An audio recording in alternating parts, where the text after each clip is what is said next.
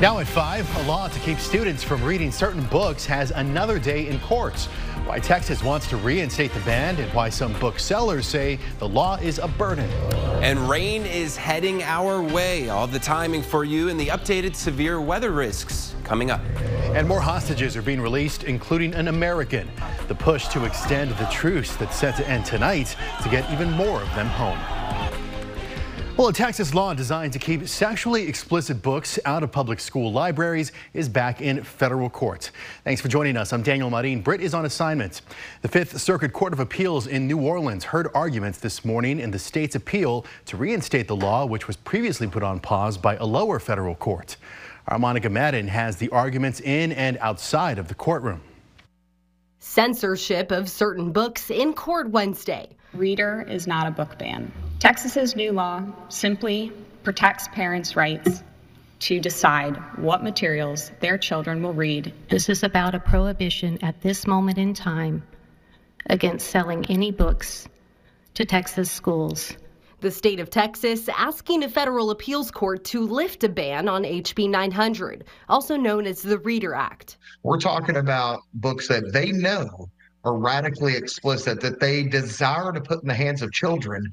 The law requires booksellers to rate every book before it is sold to a public school, specifically identifying sexually explicit content. Book People, the state's largest independent bookstore, is leading the lawsuit. This is not our specialty. This is not what we do. What we do is we sell books. We're really just a middleman. Its CEO says that it's a high burden for booksellers to read each and every book to make subjective determinations. Really don't see a way for any of us to be able to comply with this law as written, not to mention just the amount of time it takes to read a book to be able to rate it. Appellate judges not signaling how they may rule in this clash over free speech. We appreciate counsel for both sides for the argument, and the case is submitted. Monica Madden, KXAN News. And the law also requires parents to give written consent to schools if their child wants to read a book that was rated sexually relevant. Now, again, the Reader Act is currently non-enforceable pending the court's decision. Going in depth, a report by the American Library Association found a surge in book restrictions between January and August. The association's Office for Intellectual Freedom reported nearly 700 challenges to library materials or services. The group says most were books written by or about a person of color or a member of the LGBTQ+ community.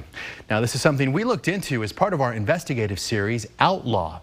This year, a fifth of the country's state-level bills impacting the LGBTQ+ community were filed in Texas. That's according to a Human Rights Campaign analysis. Equality Texas tracked a record 141 such bills this year. That's up from just 12 in 2015. You can find our in-depth, fair, rigorous, and balanced reporting taking a look at what this trend could mean for the state's future right now on KXAN.com. Franklin Barrett Seacrest, the man who pled guilty in the 2021 arson of an Austin synagogue, was sentenced by a federal judge to 10 years in prison. In October of 2021, arson investigators responded to a fire that started on the ground outside of Congregation Beth Israel in central Austin. According to the government's sentencing memorandum filed last week, normal sentencing guidelines call for a prison term of about 5 years, but prosecutors asked the judge to sentence Seacrest to 10 years in prison due to the, quote, tremendous damage they say Seacrest did with what they call his deep-seated hatred of persons of Jewish faith. The judge also recommended a mental health facility and that marshals put him on a suicide watch. Our Brianna Hollis is going to have more on this sentencing ahead on KXAN News at 6. First warning weather with meteorologist Sean Kelly. Happy Wednesday, everyone. 5:03 is the time, and another day here below average with temperatures nice and cool into the lower 60s. So far this month, we have been below average as a whole. The average temperature for a high, factoring the highs and the lows, 61 degrees, and we've been below it. And today, that continues that trend, 62 degrees. It's cloudy out there, and it's starting to become pretty muggy as we start to see some moisture and eventually some rain streaming in from the south. It's 59 and chilly from Llano down through Fredericksburg, especially in the metro here. We're into the 60s, 61 in Driftwood, 60 in Florence, 62 in Taylor. And then out towards the east, we're into the low and middle 60s as well. 66 in Cedar Creek, 64 in Lexington. And we're watching out for that severe storm risk. We'll go through the timeline with you and talk about the spin in the atmosphere that we could see tomorrow morning that could produce maybe 1 or 2 tornadoes. That's ahead in First Warning Weather. All right, Sean, thank you very much. Today, a last-minute push is on to extend the ceasefire between Israel and Hamas to free more hostages and get more aid into Gaza. We're learning more hostages are being released as we speak, including an American. This as the Israeli military looks into a tragic claim about the youngest hostage. NBC's Alice Barr reports. More hostages released today, shown in this Hamas video amid a flurry of diplomacy in the final day of the temporary truce between Israel and Hamas, seeking to extend the fragile agreement. Its continuation, by definition, means that more hostages would be coming home, more assistance would be getting in. Overwhelming relief for the dozens of families reunited as hostages kidnapped by Hamas are exchanged for Israeli-held Palestinian prisoners. But now, potentially devastating news. The Israeli military says it's assessing a Hamas claim that the youngest hostage, Kafir Bibas, his 4-year-old brother and their mother were all killed. Hamas blaming an Israeli airstrike without presenting evidence. The news coming just after a rally for the family in Tel Aviv where balloons as bright as the children's hair soared to the sky. Israel's prime minister renewing his vow to destroy Hamas when hostage negotiations are done. U.S. officials urging against an Israeli assault on southern Gaza without a plan to protect civilians seeking refuge there. The United States has urged Israel to take every possible measure to prevent civilian casualties. On Capitol Hill, Senate Majority Leader Chuck Schumer, the highest-ranking Jewish elected official, speaking against growing anti-Semitism and a haunting history of violence. No matter how well we're doing, it can all be taken away in an instant. That's just how it is. We only have to look back a century, a few generations, to see how this can happen. Incidents of Islamophobia are also surging. In Vermont, the FBI and ATF investigating the shooting of 3 college students of Palestinian descent as a possible hate crime. The community calling for peace. In Washington, Alice Barr, NBC News. One person is confirmed dead after a U.S. military aircraft crashed in the sea near Japan. 6 people were on board and only 1 has been recovered from the water. He wasn't breathing and was later pronounced dead at a hospital. Right now, the cause of the crash is still unknown and crews are looking for the others. An illness is spreading around China. Now, that is triggering for many reasons. What the WHO is saying about it. And some Central Texas students are at risk of being rezoned again. Why growth is to blame and what the district has to consider. There's growing concern over a mysterious respiratory outbreak in China. Doctors in hospital emergency rooms say they're seeing a lot of sick children, from toddlers to teens, mostly with respiratory infections, including pneumonia. Health officials say the surge is happening in Beijing and clusters across northern China. And as you would imagine, this is triggering some alarm bells. The World Health Organization asked Chinese authorities for answers.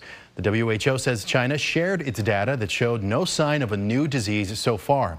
What's going around right now, according to Chinese health officials, is now a known mix of flu, RSV, COVID, and mycoplasma. That's walking pneumonia. Scientists say right now there is no need to panic.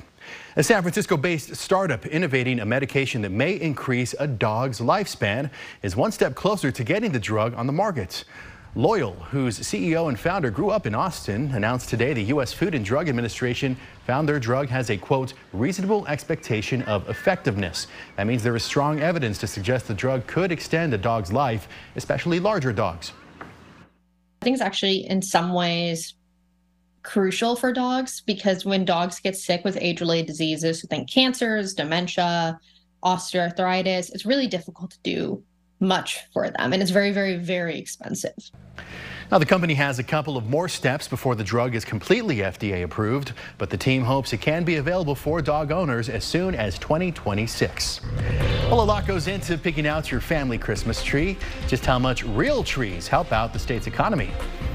Well, it was another cool day here in Central Texas, a high temperature of 63 degrees, but Coming up, we're talking about a warm-up that lasts each and every day all the way through next weekend. We'll talk about that. We'll time out the rain that we're expecting overnight and an update here for the severe weather risk and that tornado threat that's ahead. One Central Texas school district is making big adjustments to deal with rapid growth. They may need to redraw attendance lines, again after rezoning just 2 years ago. But some parents don't want their students to move to new schools again. KXAN's Mercedes Hernandez spoke to Leander ISD leaders about the decisions the district has to consider. Our children have been required to move schools 3 times in 4 years. Leander ISD moms McKenna Burke and Allison Baskind say they don't want their children to have to change schools again. Where they've really flourished and it's become home. Attendance zones for their neighborhood changed 2 years ago, and their children started over at North Elementary. As the district considers changing the boundaries for elementary campuses again, they say they're worried. It was hard for them to connect with new kids. It was hard for them to attach to faculty the way they had done at their previous school. Leander ISD Superintendent Bruce Gearing says the district will open a new elementary school next fall to relieve overcrowding, and that means some students will have to move. He says the district is trying to limit how often children move, but sometimes it just has to happen. So whenever you open a new campus, you of course have to put kids from other zones into that new school and create a new zone. So far, the district has put 3 draft scenarios in front of parents for feedback. Gearing says that's because what happens next will impact the next decade. We like to always try to say, here's the zoning that's going to happen for this elementary school opening, but here's what can potentially happen over the next 10-year period as well. Gearing says the rezoning deadline will move into January to get more parent feedback. Burke and Baskind say they hope plans for their kids will change over the next few weeks. We're going to continue to advocate for our children. In Leander, Mercedes Hernandez, KXAN News. And Gearing says this rezoning will mostly affect campuses in the northern part of the school district. They'll have 2 public meetings to discuss this. One is tonight at 6 o'clock at North Elementary, and the other is going to be on December 5th. Now, yesterday, we told you Georgetown ISD is considering changing the boundaries of 7 of its schools to accommodate a booming student population. Next year, the district will add an elementary and middle school campus to relieve overcrowding at 4 of its elementary schools and 3 of its middle schools. The superintendent told us many of these schools are or at near capacity, and with more growth projected over the next 10 years, this is one of the only options the district has in order to keep up. Well, when it's time to get a Christmas tree, you have to decide if you want a real one or a fake one. And while they're all pretty, the real ones are the ones that make money. Texas's Christmas tree industry contributed more than $700 million to the state's economy last year and helped over 6,000 people get jobs. That's according to the Texas A&M Forest Service. The service found more than 4 million real Christmas trees are sold each year statewide. And speaking of fresh trees, quite a large one is being lit in New York City tonight. Here's a preview. There it is, this year's Rockefeller Center Christmas tree, which is going to be illuminated tonight. It is covered in 50,000 LED lights, stands 80 feet tall, topped with that Swarovski star. This year's tree comes from 3 hours away in upstate New York. For the family donating it, it has a lot of meaning. We're going to bring you their story coming up tonight on NBC Nightly News. Nice. Sean, you were just saying that imagine if one light bulb goes out and it all goes out. It used to happen to me all the time putting up the lights. I'm sure it's a little bit more high-tech now. A little more sophisticated over there, yeah. I think so. But hey, it's a season. The holidays are upon us. We've got the cooler weather to kind of put you in the spirit of the season. But that's actually going to change. We're looking at warming temperatures as we head towards the weekend.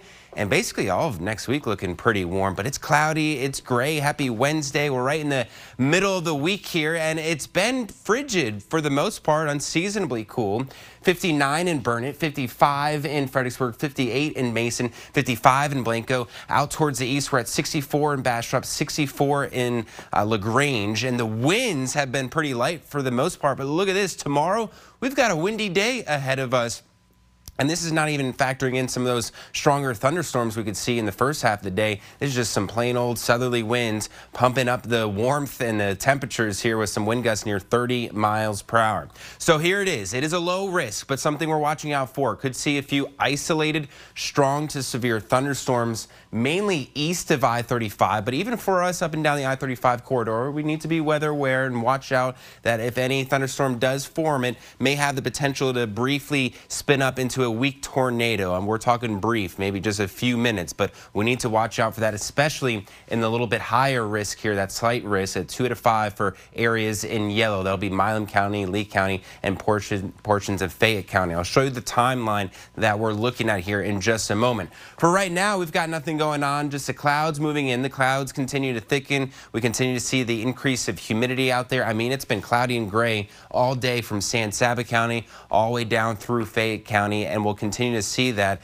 through the overnight with some of that rain for the most part for the next few hours through midnight not reaching the ground. I think after midnight we start to see that fog start to build up. We start to see some of that light rain building from Hays County here into Travis County and then up towards the north and east. Look at this. 4:30 through 5:30, that's when I think we start to see a few scattered thunderstorms developing from I-35 on out towards the east. Then about 6:30, they start to build in intensity and even in coverage, and this is when we could maybe see a brief spin up. I mean, briefly as it pushes out towards the east. Notice the hill country, by the way, missing out, showing that thunderstorm activity continuing on through 7:30, 8:30 in the morning, even through as late as lunchtime. We'll have to watch out for that threat. I think, though, a lot of the models by lunch show the rain is out of here and even some sun starting to break out. 2, 3 o'clock guaranteeing you some sunshine and dry weather. So how much rain do we see? Well, if you get hit by a few thunderstorms, a few downpours,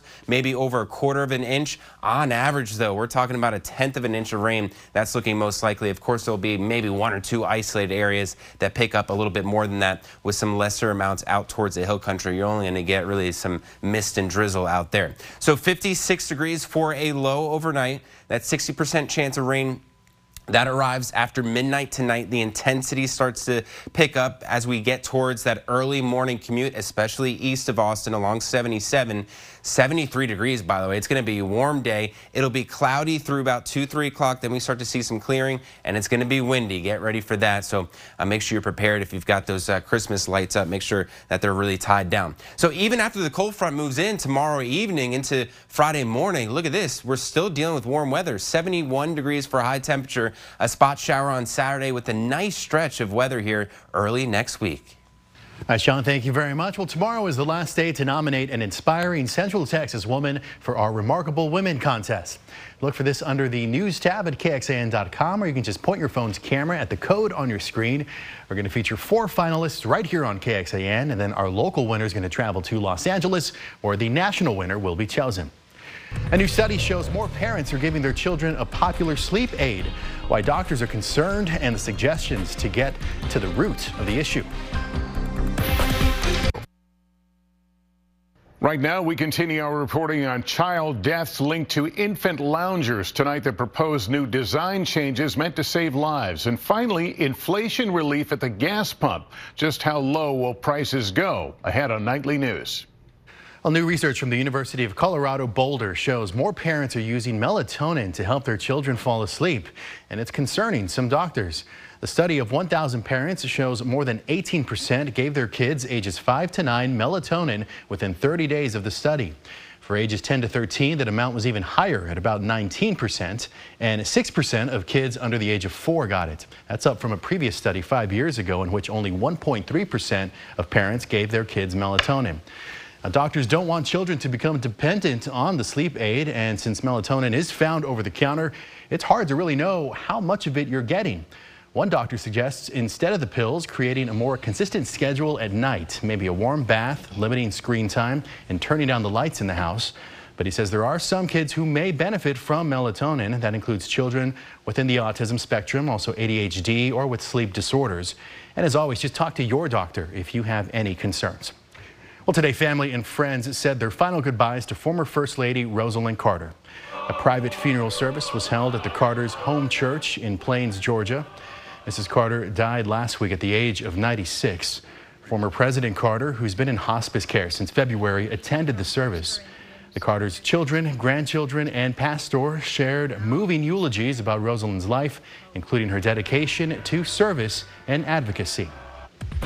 Well, we're ringing in the holidays tonight on KXAN. You can watch Christmas in Rockefeller Center live at 7 o'clock, followed by Christmas in Graceland at 9 o'clock, and then we're back with more news at 10. Or you can join us an hour earlier for KXAN News at 9 over on CW Austin. Here's where to find us.